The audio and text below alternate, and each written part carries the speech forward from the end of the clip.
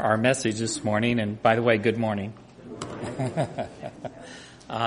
It's always a high Sabbath when you have an opportunity for a baptism, or someone comes on by profession of faith, or they just join the church and you vote them in. And we have that privilege today. It's always nice to see the family grow. And before we do that, I want to thank Robbie for the scripture reading and that choir. You know, I was here 2 Sabbaths ago. Did the choir grow, didn't it? It looks like there's more people up there. But it was wonderful. And when you go on tour, you just can go here. You know, that's... But anyway, before we... what we need to do is to do the business. And so we had a reading last week for Kim Batzer and Alyssa Batzer. And now we bring it to a second vote, which you vote on. How many would be in favor of bringing them into fellowship? Kim Batzer and Alyssa Batzer. Okay? It carries unanimously. Okay? So right now I'd like to have Kim and Alyssa come up. The church has a gift for you.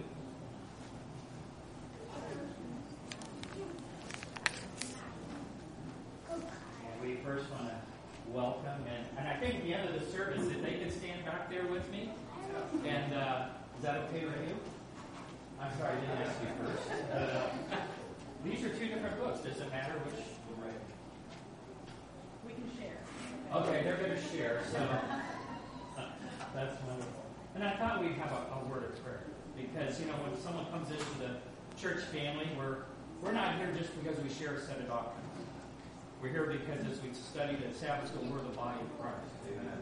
And we want to especially pray for them because God has given them special gifts to help the ministry here at the church grow and reach out to the precious souls. So let's have a word. Let's go ahead.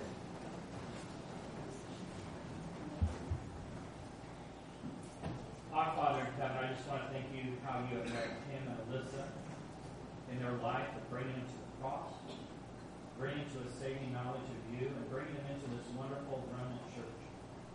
Father, we're just so thankful for how you have already used them and how you'll continue to use them in reaching and touching precious souls.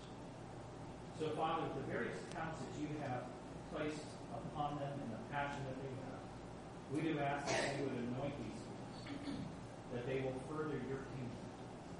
And, Father, we look so forward to be able to work together as a family. And we ask your blessing. And this we pray in Jesus' name.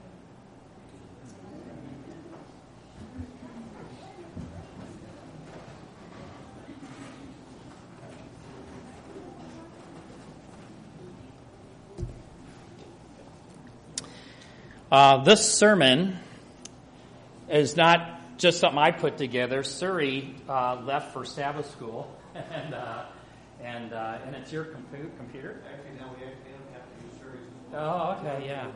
Yeah, and this sermon's not even possible without Suri. So we want to thank Suri, and he's a busy man today. Yeah, very busy. When we look at Revelation chapter 14. Someone came up to me and said, you know, there's 3 angels in Revelation 14. Well, actually, there's more than that. But we usually talk about how many? We talk about 3. But I want us to talk about 7. Because there are 7 angels. Now, one of them is found in Revelation 18. But we'll see why that's part of the 7. It ties into the first 3.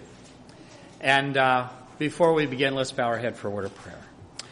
Our Father, as we consider Revelation 14, which is a chapter, it means everything to us, a chapter of which you give us instructions as your last day saints to go forward in faith, to give a message to the world to prepare it for the great and awesome coming of Jesus Christ. So, Father, we do pray for wisdom from above. We are helpless without the Holy Spirit leading us into truth. And so, Father, we ask that you would quicken our minds to understand more deeply spiritual things, and to help us understand the commission that you have given to us. And we know that every commission comes also with your power. So, Father, we ask your blessing to guide us at this time. In Jesus' name we pray. Amen. if you would turn to Revelation 14, some of you may have not read it recently. So I would like us to go ahead and read through the chapter so we're all familiar with the information. Because if I just start speaking and we're not familiar with what's in the chapter, a lot of things are just going to go over our head. So let's go ahead and I'll read it aloud and you follow along. And we're not going to be able to cover Revelation 14 in one sermon. So this is a series, and I don't even know how long the series is, but I know this is a chapter we need to experience, not just understand. This is all about who we are as a people. So Revelation 14. And I looked, and lo, a Lamb stood on the Mount Zion, and with him 144,000, having his Father's name written in their foreheads. And I heard a voice from heaven as the voice of many waters, and as the voice of a great thunder. And I heard the voice of harpers harping with their harps. And they sung, as it were, a new song before the throne, and before the four beasts and the elders. And no man could learn that song but the 144,000, which were redeemed from the earth. These are they which were not defiled with women, and they are virgins. These are they which follow the Lamb whithersoever he goeth. These were redeemed from among men, being the first fruits unto God and to the Lamb. And in their mouth was found no guile, for they are without fault before the throne. Now, before I go on, every time before God shows us an earthly scene, like after this, he's going to show us the three angels' messages and other things, he always gives us a heavenly scene first, which tells us that when we wake up in the morning, before we think about what's going to happen on earth, we should do what? Lift our thoughts heavenward. Revelation always, every section, begins with something about heaven and then tells you what's going to happen on the earth. So let's now read the beginning of these angels. And I saw another angel, and this means another series of sevens, another series of angels. Okay? And I saw another angel fly in the midst of heaven, having the everlasting gospel to preach unto them that dwell upon the earth, to every nation and kindred and tongue and people, saying with a loud voice, so everybody can hear, fear God and give glory to him, for the hour of his judgment is come. And worship him that made heaven and the earth and the sea and the fountains of waters. And there followed another angel, a second one, saying, Babylon is fallen, that great city, because she made all nations drink of the wine of the wrath of her fornication. And the third angel followed them, saying with a loud voice, if any man worship the beast in his image, and receive his mark in his forehead or in his hand, the same shall drink of the wine of the wrath of God, which is poured out without mixture into the cup of his indignation. And he shall be tormented with fire and brimstone in the presence of the holy angels and the presence of the Lamb. And the smoke of their torment ascendeth up forever and ever, and they have no rest day nor night, who worship the beast and his image, and whosoever receiveth the mark of his name. And you generally see those three things always mentioned together. Worship of the beast, image of the beast, mark of the beast. Okay? Here is the patience of the saints.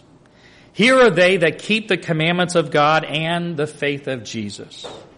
And I heard a voice from heaven saying unto me, write, blessed are they which die in the Lord from henceforth. Yea, saith the Spirit, that they may rest from their labors, and their works do follow them. And I looked, and behold, a white cloud. And upon the cloud one sat like unto the Son of Man, Jesus, having on his head a golden crown, and his hand a sharp sickle. Now just stop there. What's Jesus ready to do? He's coming back. Yeah. He has left the temple in heaven as priest, put on his kingly robes, he's got the crown, he's got the sickle in his hand. It's harvest time. And another angel, that would be how many now? 4, but this is actually the 5th. Because number 4 is in another chapter, and I'll show that in a little bit. Okay? You're saying my math is really bad, but it's not. This really is number 5. And here's the thing. We want to get to number 5. Right? We want to get to the second coming. But you can't get to number 5 unless you do what? 1, 2, 3, and 4. Is that right? We can't go 1, 5, 6, 7. To go home, we've got to do 1, 2, 3, 4, and then 5, and 6 and 7. And that's going to be a real theme for us. And another angel came out of the temple, crying with a loud voice to him that sat on the cloud, "Thrust in the sickle and reap, for the time is come for thee to reap, for the harvest of the earth is ripe." Meaning God's people are what? They're ready. They've come to full maturity now. "And he that sat on the cloud thrust in his sickle on the earth, and the earth was reaped." Praise God. And then what? Another angel, number 6. Thank you. Another angel came out of the temple which is in heaven, he also having a sharp sickle. And another what? Angel, number 7, came out from the altar which had power over fire, and cried with a loud cry to him that had the sharp sickle, saying, "Thrust in the sharp sickle, gather the clusters of the vine of the earth, for her grapes are fully ripe." And the angel thrust in his sickle into the earth, and gathered the vine of the earth, and cast it into the great winepress of the wrath of God. And the winepress was trodden without the city, and blood came up out of the winepress, even unto the horse's bridle, by the space of 1,600 furlongs. Now, I'd like us to turn to Revelation 18. But before we do this, let's stay in 14. I want to show you something. In the first angel, in verse 6, you have the word glory. You see that? In verse number 8, you have the second angel, and he's talking about Babylon is fallen. Is that right? And beginning with verse 9 through 11, you have a third angel which talks about the penalty for worshiping the beast. Okay? So you've got these elements. Now, let's turn to Revelation 18. And we'll begin with verse 1, because there's another angel. "And after these things I saw" what? And this is actually number 4. Thank you. "Come down from heaven, having great power, and the earth was lightened with" whose glory? God's glory. That's the same as you find in the first angel. Notice what it says. "And he cried mightily with a strong voice, saying" what? "Babylon the great is what? Is fallen and fallen." That's the second angel, isn't it? "Is fallen, is become the habitation of devils, and the hold of every foul spirit, and a cage of every unclean and hateful bird. For all nations have drunk of the wine of the wrath of her fornication, and the kings of the earth have committed fornication with her, and the merchants of the earth are waxed rich through the abundance of her delicacies. And I heard another voice from heaven saying" what? "Come out of her, my people, that ye be not partakers of her sins, and that ye receive not of her plagues. For her sins have reached unto heaven, and God hath remembered her iniquities." That sounds very much like the third angel. That if you do this, this is what happens. So in this fourth angel, you have the elements of the first 3. Okay? Now, normally when we look at Revelation 14, we generally look at this structure. And it's true, this is the structure. But I'm wanting us to look at it from the view of 7 angels. But let's look at the structure that we've always looked at. And correctly so. Verses 1 through 5 is about the who? The 144,000. What a beautiful way to describe God's people in the end of time. A group of people who have the Father's name on their forehead. And do you realize that when you receive your new name and your robe, that when you go around the universe and visit other planets, they'll know that you're from where? The new earth. Hey, they're one of the redeemed. You see? It'll be a very special thing, right? To be part of the redeemed, to go through this experience. I know we would probably rather have been born in a world that never fell. But you realize by being born in this world and getting to know the Savior, we'll share something with Christ no other world could share.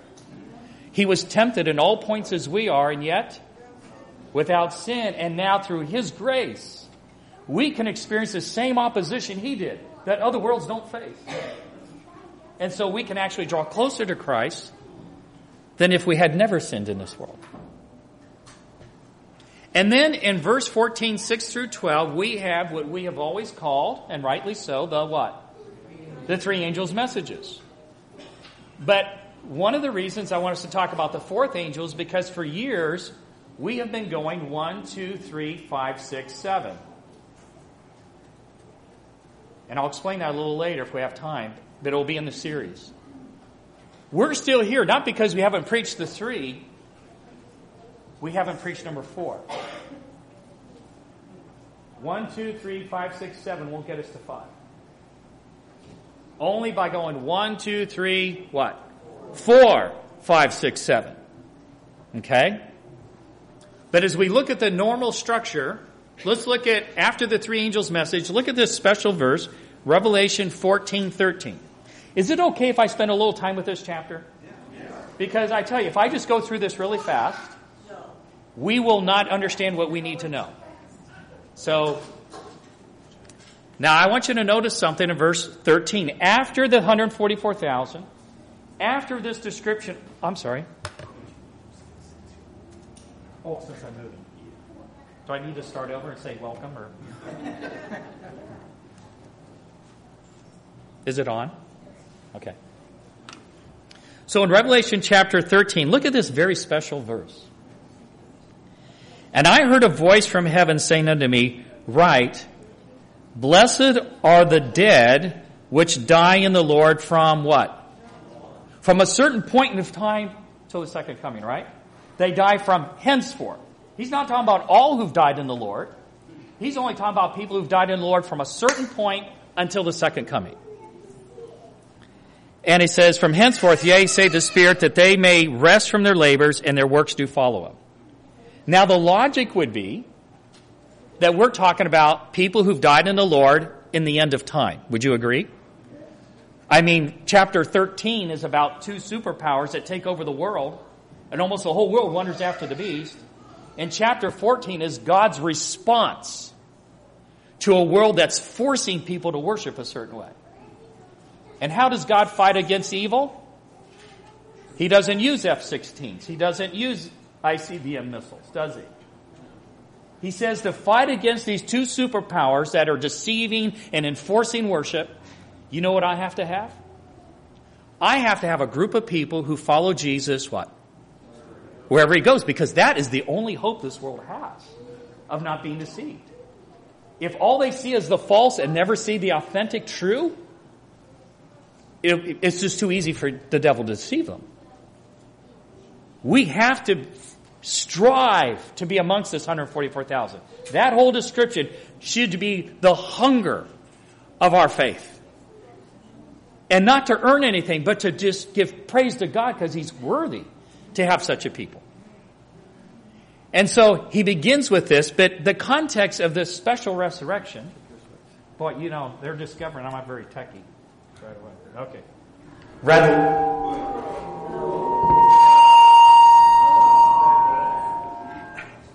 I think it's on. Okay. Red light means on. Okay. So in the context of this verse, the 144,000, when do they live? The very end of Earth's history. In fact, so much to the end that they never die. They're going to be alive when Jesus comes. I mean, that's right at the very end, isn't it? And blessed are those who die from henceforth. And then you have the three angels' messages. And what we'll discover in this sermon, that angel number 1 began to be preached in 1831. And the second angel, we'll discover this. I haven't proved anything yet, but I will. The summer of 1844. The third angel began October 22nd of 1844.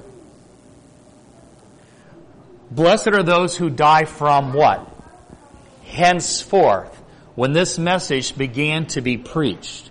Everybody who's had a part in this three angels' messages, plus number 4, and has died in the Lord, has remained faithful unto death, will be part of a what?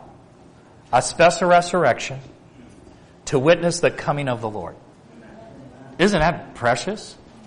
Because when Jesus comes here and he's here, then his voice rolls throughout the earth and then he raises all the living saints from time. But there will be a group who die from henceforth who will be able to be raised in a special resurrection, look up in the sky and see a little what? Just a little dark spot, but it's getting closer and closer because what is it? Jesus is on his way. What a special, special blessing that is. So, Revelation 14, 1 through 5, 144,000. Revelation 14, 6 through 12, a message.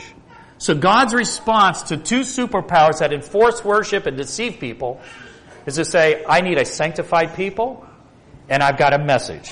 I don't have weapons, I have the Word. And that's how we're going to reach people. And then he gives us this beautiful promise in verse 13 to encourage us and say, you know, if you're part of this, if you're striving to be amongst the 144,000, and you commit yourself to get this message out, you will be part of a very special resurrection to see the Lord come closer and closer and closer. As it gets closer, you start, that looks like an angel, you know. And you start figuring out, you start seeing the figures. What a blessing. Imagine how your heart will be pumping. And then we get into verses 14 through 16 that we read. And that's the fifth angel that talks about the resurrection of the saints. Jesus is coming with his sickle, and the description of the first resurrection is those that he comes to harvest who are saying, come Lord Jesus. You imagine if you and I are alive at that time, you have to be part of the 144,000, to look up in the sky and say, thrust in the sickle. Imagine what you must be thinking at that moment.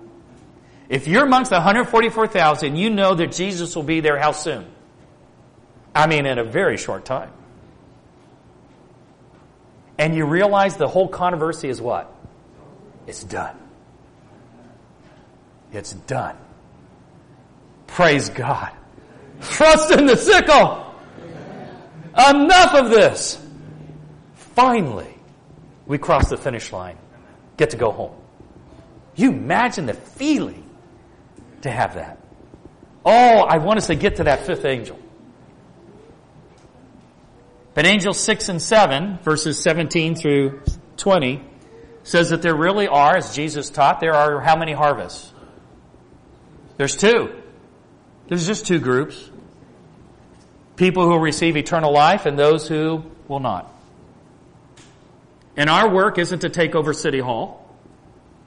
Our work is to prepare as many people as we possibly can in the shortness of this time to be part of angel number 5. To be part of the harvest. And to get as many people to be part of angel 5, you and I have to do angels 1 through 4. That's our commission. We haven't spelled it out, but the Bible does, and we'll talk about each one of them, and we'll just take our time. Is that okay?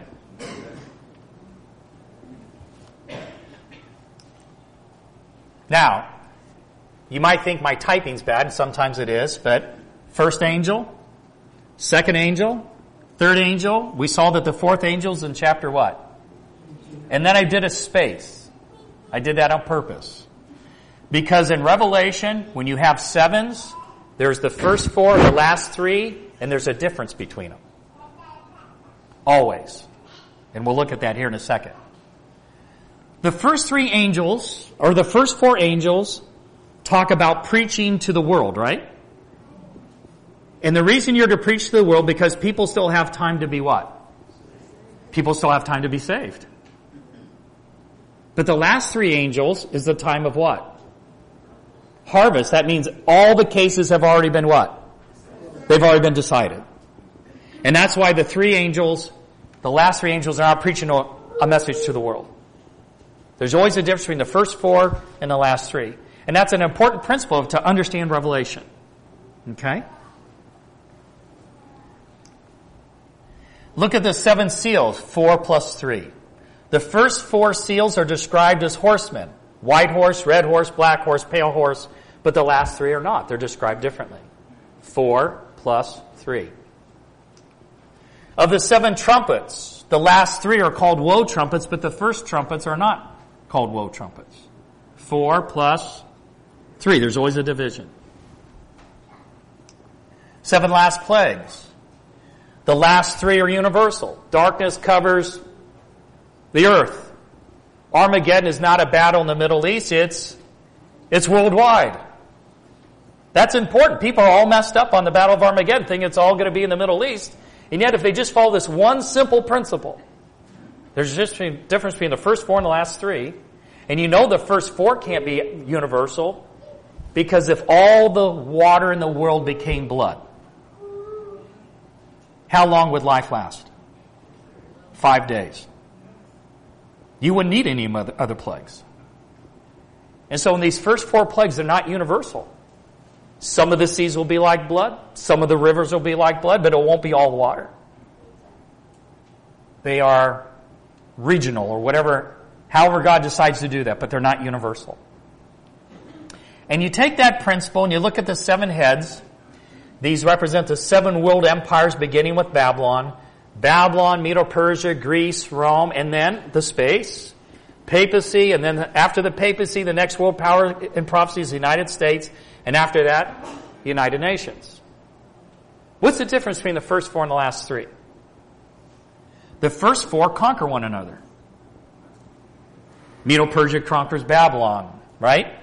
Greece conquers Medo-Persia. Rome conquers Greece. But the last 3 do what? Man, they're going to work together.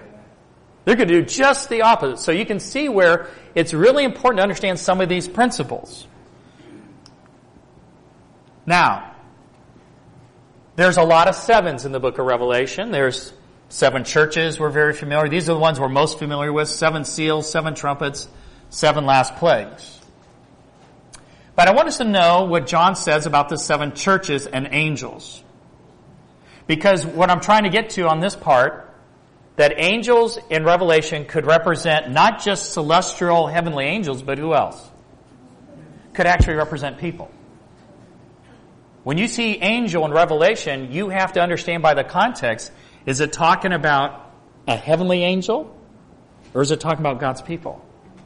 Okay? So let's look at Revelation, the 7 angels of the 7 churches. Notice what John writes. John is told, what thou seest, write in a book and send it where? So John's writing in a book, the book of Revelation. And in Jesus' hand has these 7 stars in his hand. And we find out in verse 20, the 7 stars are the angels of the 7 churches. So John's writing, and he's going to send what he's writing to the 7 churches, and without a doubt, he's sending it to the 7 stars of the 7 churches. Who are the 7 stars? Celestial or human? Now, if these 7 angels are in heaven and they're around God's throne, why does God want John to write a letter to them and then send it to heaven when God could just talk to them himself?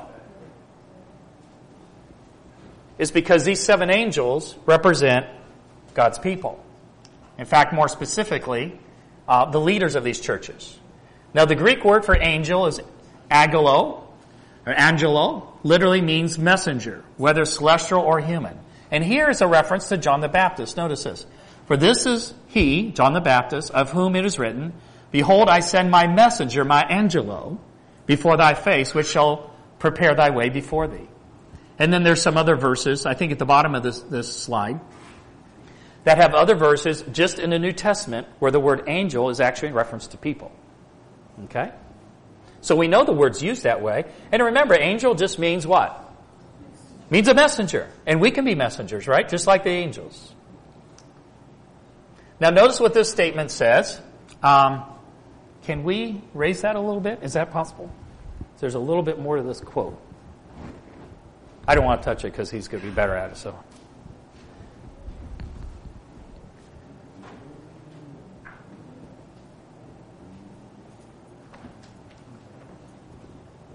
Oh, I see.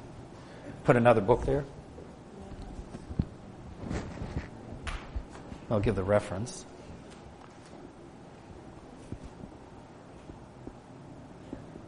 Okay, well maybe I didn't fit it all on the slide, but I think there's enough there. It says, God's ministers are symbolized by the 7 stars, which he holds in his, which he who is the first and last has under his special care and protection. The 7 stars of heaven are under God's control. He fills them with light. He guides and directs their movements. If He did not, they would become fallen stars. So with His ministers, they are but instruments in His hands, and all the good they do, the end of the verse, is, of course, by God's blessing. Right? So there we have, not only do we know just logically the 7 angels of the 7 churches would be the leaders of these churches, but we have that backed up by spirit of prophecy. When we look at the 7 angels of the 7 trumpets, I saw the 7 angels which stood before God, and to them were given 7 trumpets. And the 7 angels which had the 7 trumpets prepared themselves to sound. Are these 7 angels heavenly or human? Look at the first verse. I saw the 7 angels which did what? Stood before God. So we know that these are heavenly. They're not human. But the 7 angels of the 7 churches were what? They were human. These ones are heavenly. The 7 angels in the 7 last plagues. I heard a great voice out of the temple saying to the 7 angels, go your ways and pour out the vials of the wrath of God upon the earth. Human or celestial? Celestial. Because the only people left alive at this time are the 144,000. And they're certainly not receiving plagues that cast upon the earth, right? They are indirectly affected by the plagues, but they're not the direct recipients of it. So these are heavenly angels. Which now brings us to Revelation 14. We talked about 7 angels. Human or celestial? Because if they're human, this is a description of who? You. Is that interesting? That you and I are, in the end of time, are being described as angels, messengers. It's important, isn't it? So let's go ahead and look at this. I saw another angel fly in the midst of heaven, having the everlasting gospel to preach unto them that dwell on the earth, and to every nation and kindred and tongue and people. This is Revelation 14:6. Saying with a loud voice, fear God, give glory to Him, for the hour of His judgment is come, and worship Him that made heaven and earth and the sea and the fountains of waters. Right? Revelation 14:6. Celestial or human? Somehow my whole quote didn't fit on this slide. The angels are represented as flying in the midst of heaven, proclaiming to the world a message of warning, having a direct bearing upon the people living in the last days of this earth's history. No one hears the voice of these angels, for they are a symbol to represent who? The people of God. So when we look at these 7 angels of Revelation 14, you and I are reading about who? Us. And so what we want to do is look at each angel, because this is really about the people of God. This is about what we need to be doing to get ready for the 5th, the coming of the Lord. Does that seem fair enough? Okay. Now, because we're called angels or messengers, the word means messengers, that you and I must therefore have a message to the world. It's not our opinions. It's simply, as we talked about Sabbath school, we're an ambassador. God has given us this message. And that's how we know for certainty we'll be successful. Because whose message is it? It is God's message. And it's going to be successful because He says in Revelation 14:6, I saw another angel fly in the what? And that last comment, we are called to fly. This is an important pitch because we know this is us. This isn't actually a little angel flying in heaven. This is God's people flying through the midst of heaven. Now think about what this picture doesn't say. It doesn't say, John says, I saw an angel representing God's people flying through the midst of heaven, and then it hit turbulence and it shot down and it crashed and burned. It doesn't say that, does it? You know what it says? They continued. They continued flying. They didn't drop. They didn't drop altitude. They continued flying through the midst of heaven. Is that encouraging? You know, Mike shared with me the idea of doing a seminar that helps people. And whatever your passion might be, it may be a seminar doing books. All I can tell you is do what? Fly. Don't get discouraged. You and I, in these last days, are called not to crawl, not to give up. We are to fly. We are to fly through the midst of heaven and not lose any strength, not lose any momentum, and you just keep going forward. Because that is actually the description of God's people in the end of time. And it's important that we maintain that picture because you could go out there and get discouraged. You know, I had shared with you a couple Sabbaths ago, one of the things I do for worship is to read a chapter in the Gospels and then write down a verse. And as I was going back over my cards this morning and thinking about part of what's in the sermon here, in Matthew 5:14, ye are the light of the world. A city that is set on a hill cannot be hid. It's saying the same thing as fly. You just fly. Whatever God wants you to do, fly. Be a city on a hill. Don't hide your light. So let's just say you knock on 100 doors and only one person takes a book. How many houses were you a city on a hill? 100. Not one. Because these people, these 99, you know what they're going to remember? Is your kind face. And that someone knocked on the door offering something that nobody else has ever offered them. You just shown. You're flying. You being a light to the world has nothing to do with numbers. It has to do with just your faithfulness to be a city on a hill every day. It has to do with this idea that you don't crash and burn, you just keep flying. It's not about numbers. It's about visibility and getting people, everybody, an opportunity to get enough light to make an intelligent decision at the end of time. That's what you're offering people. When Jesus went into Capernaum, and it says of Capernaum that God will judge Capernaum more severely than who? Sodom and Gomorrah. Why? Because Capernaum saw a what? They saw a great light. And yet Capernaum did what? They rejected that light. And because Capernaum rejected that light, did that mean Jesus wasn't a light?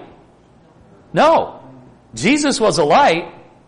And no matter the response of Capernaum, Jesus is still a light. And you're still a light. So you knock on 100 doors, one responds, you're a light, you're a city on a hill to 100 houses. Very important. I remember years ago when we helped raise up this little school and we took the students out almost every afternoon knocking on doors. And some people's comments was, I have never seen young people like this before. They'll never forget that. And that's what you're doing. You're planting a seed. And you have no idea when the Holy Spirit's going to bring that to come alive. But it's in their mind, it's in their heart. And we want to meet as many people as we can. Do you agree? Touch as many lives as you can. Just be a city on a hill. Don't worry about the numbers. Just worry about being visible and being a light. Okay? And so when I look at this three angels' messages, and a lot of times we're just looking at the theology of it. But there's a lot more to these messages than just theology. It's encouragement. And one of the things that we're going to discover is that when you are described as an angel flying through the midst of heaven, not only is that to give us confidence to keep moving forward, but one of the reasons you're described as an angel is because you're to cooperate with who? Heaven itself. That we're not alone. How many angels are there? In fact, there's a statement in the Spirit of Prophecy that says that in this verse, Revelation 14:6, it represents us cooperating with the universe. Wow. Imagine the whole universe is rooting for us. The whole universe is saying, fly! You're almost home. Shine! Be a city on a hill. You're almost there. The fourth angel's just around the corner. And then you get to number 5, and Jesus is here. That's what the whole universe, they're just watching, encouraging, want to encourage us. First angel's message.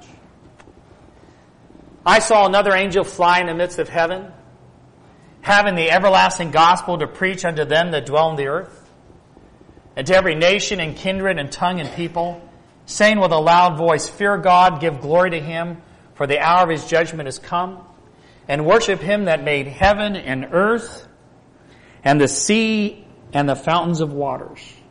First angel's message.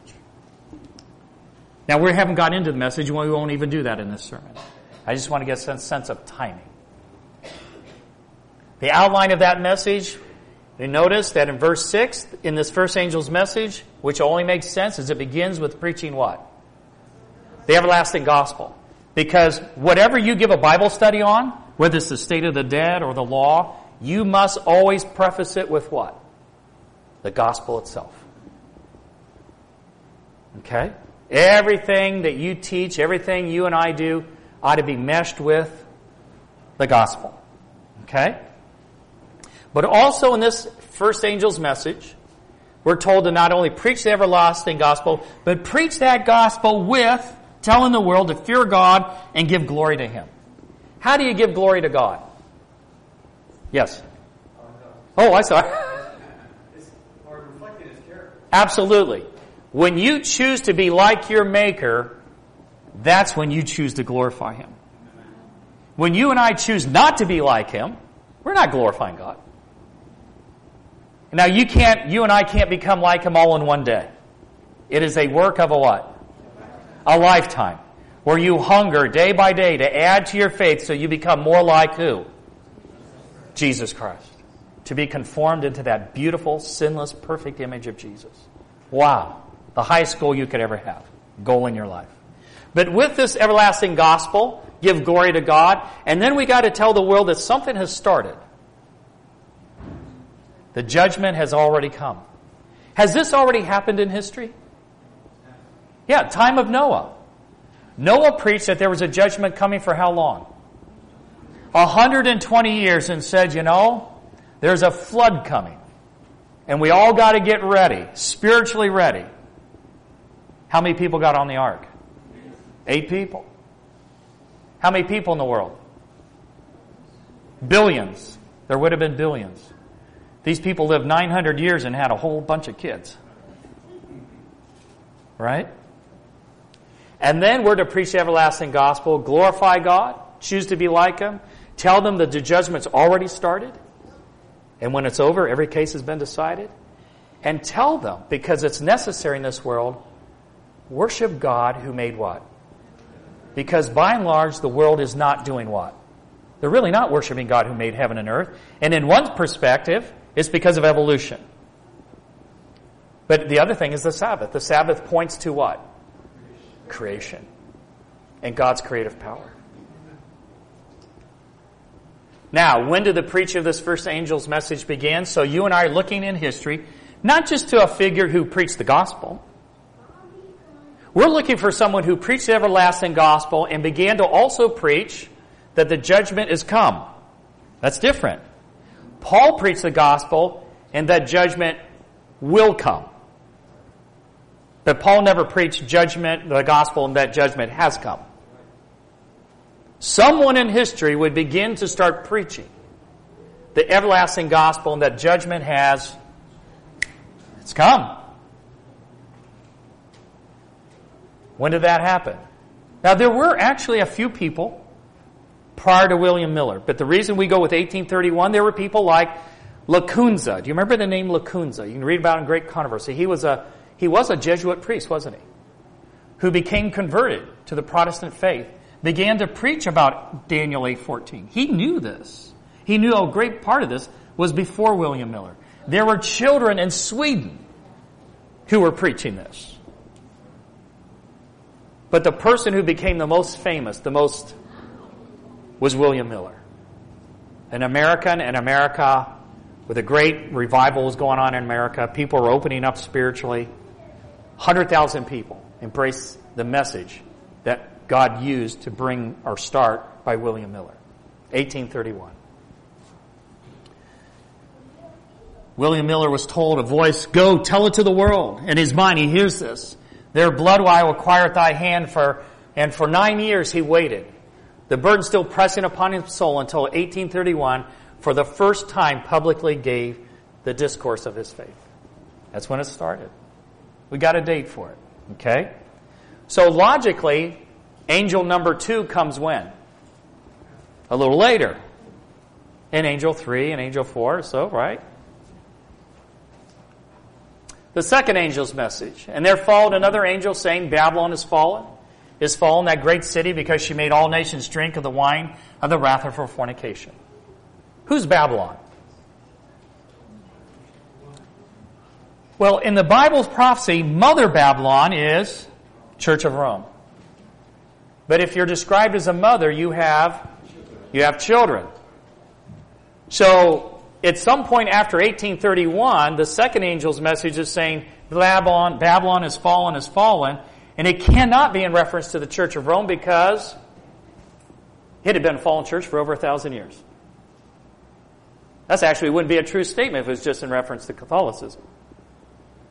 It has to be in reference to the other churches. Because they rejected which message? The first one. The first one. Most of these churches back in the 1800s reject the whole idea that Jesus was coming back very soon. They're what we call postmillennialists. They believe Jesus wouldn't come back until after 1,000 years of peace on earth. But Jesus says the world would become worse and worse. You're not heading to 1,000 years of peace on earth. You're heading towards the 7 last plagues. And then the end. And so there was a time when this was true. And it was true. In the 1800s, most of these Protestant churches became fallen churches. They started sleeping. Became a little bit more liberal. Started getting a little bit further away from the Bible. More and more tradition. And in doing that, they put themselves in a position where they wound up rejecting this whole idea that Christ is coming right away and that there's a judgment. People didn't want to hear about a judgment.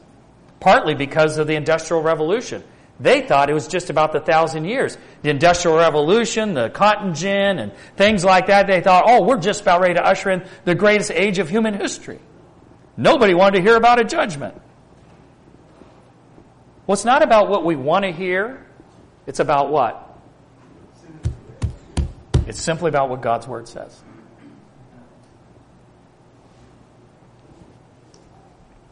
The second angel's message, you read about this in Great Controversy 389. The second angel's message of Revelation 14 was first preached in the summer of 1844, but the message of the second angel did not reach its complete fulfillment in 1844, meaning that these fallen away churches haven't reached their full iniquity. It would get worse. Because in the end of time, they're going to pass a religious law and keep people from buying and selling. Well, that's worse. That's worse than what happened in the 1800s. Or even a death decree. That's even worse yet, isn't it? So it would get worse. It hasn't reached its full. They haven't as fallen as they will fall more fully in the end. Okay? How am I doing for time? Have I already gone over? Huh? No, I know people care. I mean, let me just finish up a thought here, okay? Third angel. The third angel followed them. Followed them, meaning it came later, right? Followed them, saying with a loud voice, if any man worship the beast in his image and receive his mark in his forehead or in his hand, the same shall drink of the wine of the wrath of God, which is poured out without mixture into the cup of his indignation. When was this preached? First, early writings, page 254. As the ministration of Jesus closed in the holy place, and he passed into the holiest, and stood before the ark containing the law of God, he, Jesus, sent another angel with a what? That's pretty clear, isn't it? As soon as Jesus leaves the holy place and do his last phase in the most holy place, he says, number 3, go. We've already had 1, 2, time for number 3. So when's number 4? And I'd like, if I could finish the sermon with number 4, just the timing. Okay? The timing of the first 3, first angel, 1831, second, summer of 1844, third angel, October 22nd, 1844. Fourth angel. And after these things I saw another angel come down from heaven, having great power. And the earth was lightened with his glory, and he cried mightily with a strong voice, saying, Babylon the great is fallen, is fallen. Now it's really fallen. This is right at the end. They were fallen back in the 1800s, but now they are fallen. Very end here. Come out of her. They're so fallen, you've got to come out. You can't stay in. Come out of her, my people, that you be not partakers of her sins, and that you receive not her plagues, because most of God's people are where? They're in these fallen churches. They have a real Christ-like love for Jesus, right? I mean, they're following Jesus, but they got to come out because these churches, they're going to fill up their iniquity. Now, I want to say something here. Look at some of these statements. The truths of the 18th and 19th chapters of Revelation should be read and understood by everybody. The whole of the 18th chapter of Revelation is a warning of what is going on the earth. This is an important point. Because if you want to know what's going to happen at the end of time, what do you need to read? The Bible. The Bible. The Bible says this will happen. How do most people live? Do not risk your eternity on probability. I've talked to a lot of people about what Revelation says is going to happen. And they say, well, I don't think it's going to because. Probability. Eve knew that God loved her. And she loved God. There was nothing that should have ever caused any doubt in her mind. And then the day came. And the serpent is in the tree. And he's in this tree in such a happy way, weaving through the tree. And he speaks to her. Why did he speak to her? To get her from certainty to probability. Because in her mind, she began to question why God had withheld the fruit. She just went from certainty to probability. As if to be able to read her thoughts, which he couldn't, he says, hath God withheld every tree of the garden? She says, no. Who's she talking to now? A serpent, a talking serpent, who ate the fruit, raising the issue of probability. Just maybe, this serpent that acts like my best friend may have a point. She went from sheer certainty of God's love in a very short time to the probability that maybe, just maybe, God was withholding something from her. And if the serpent can talk, and then the serpent says, God knows that if you eat of this, you'll be as gods. Probability? If a serpent could talk, is there probability I could be as gods if you're already along that thinking? That's all the devil's doing right now. He's trying to keep people so busy they're not studying certainty. To only get them to think along the lines of probability. How many people love their opinions?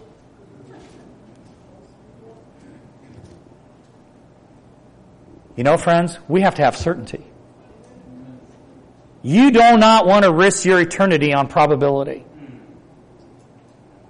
You want to make sure that your eternity is based on the direct Word of God, on the absolute certainty, because if God says we are described as 7 angels, be an angel.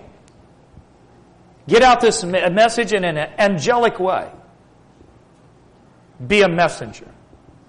Because if you and I follow 1, 2, 3, 4, 5, 6, 7, where are we going to be?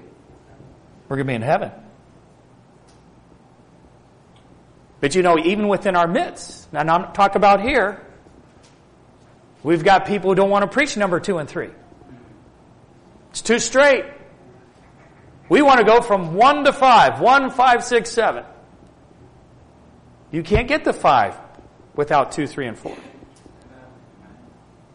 And that's why we're going to have to take our time.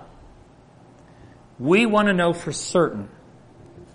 And I haven't even explained what the certainty is, have I? All we've talked about is that there's 7 angels. And we want to get to number 5. And that those angels represent us. And to get to 5, you got to do 1, 2, 3, 4. You can't skip any. Because by trying to skip them is why we're still here. And amongst God's people, we talk about the 3 angels, but we need to talk about the 4th. And I'm going to wait till the next sermon. Is that fair? Or is that cruel? It's kind of both, and I'm happy. You know. But what this is going to do is I want you to get your Bibles in the Spirit of Prophecy, and you do as much study as you can, and you look up passages that will say where she's quoting Revelation chapter 18, verse 1.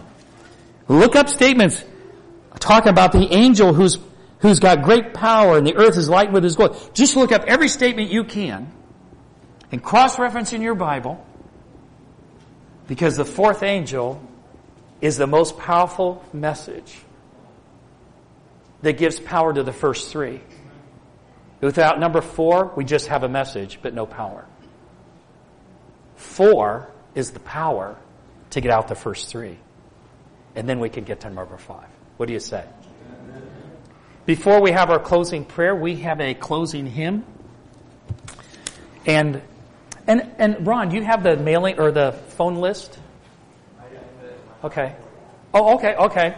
Is it okay if I call you on the phone? I live like 2 hours and 20 minutes away, and I want to visit you in person.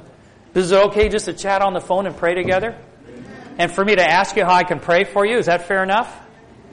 Because I've had a chance. I've only have a few people's phone numbers, and I've called them. And some of them I tried to call last night, but nobody wants to answer their phone on Friday night. Because they're going to think I'm talking about their car insurance or something, right?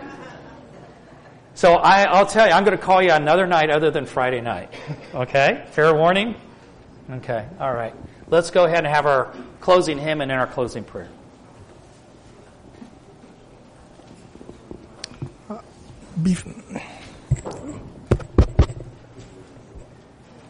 Before we get to the closing hymn, Suri gave me this piece of paper.